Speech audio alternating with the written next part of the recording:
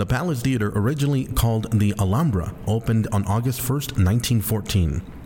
It was designed by architect Henry C. Trost to be used either as a playhouse for live theater or as a movie house.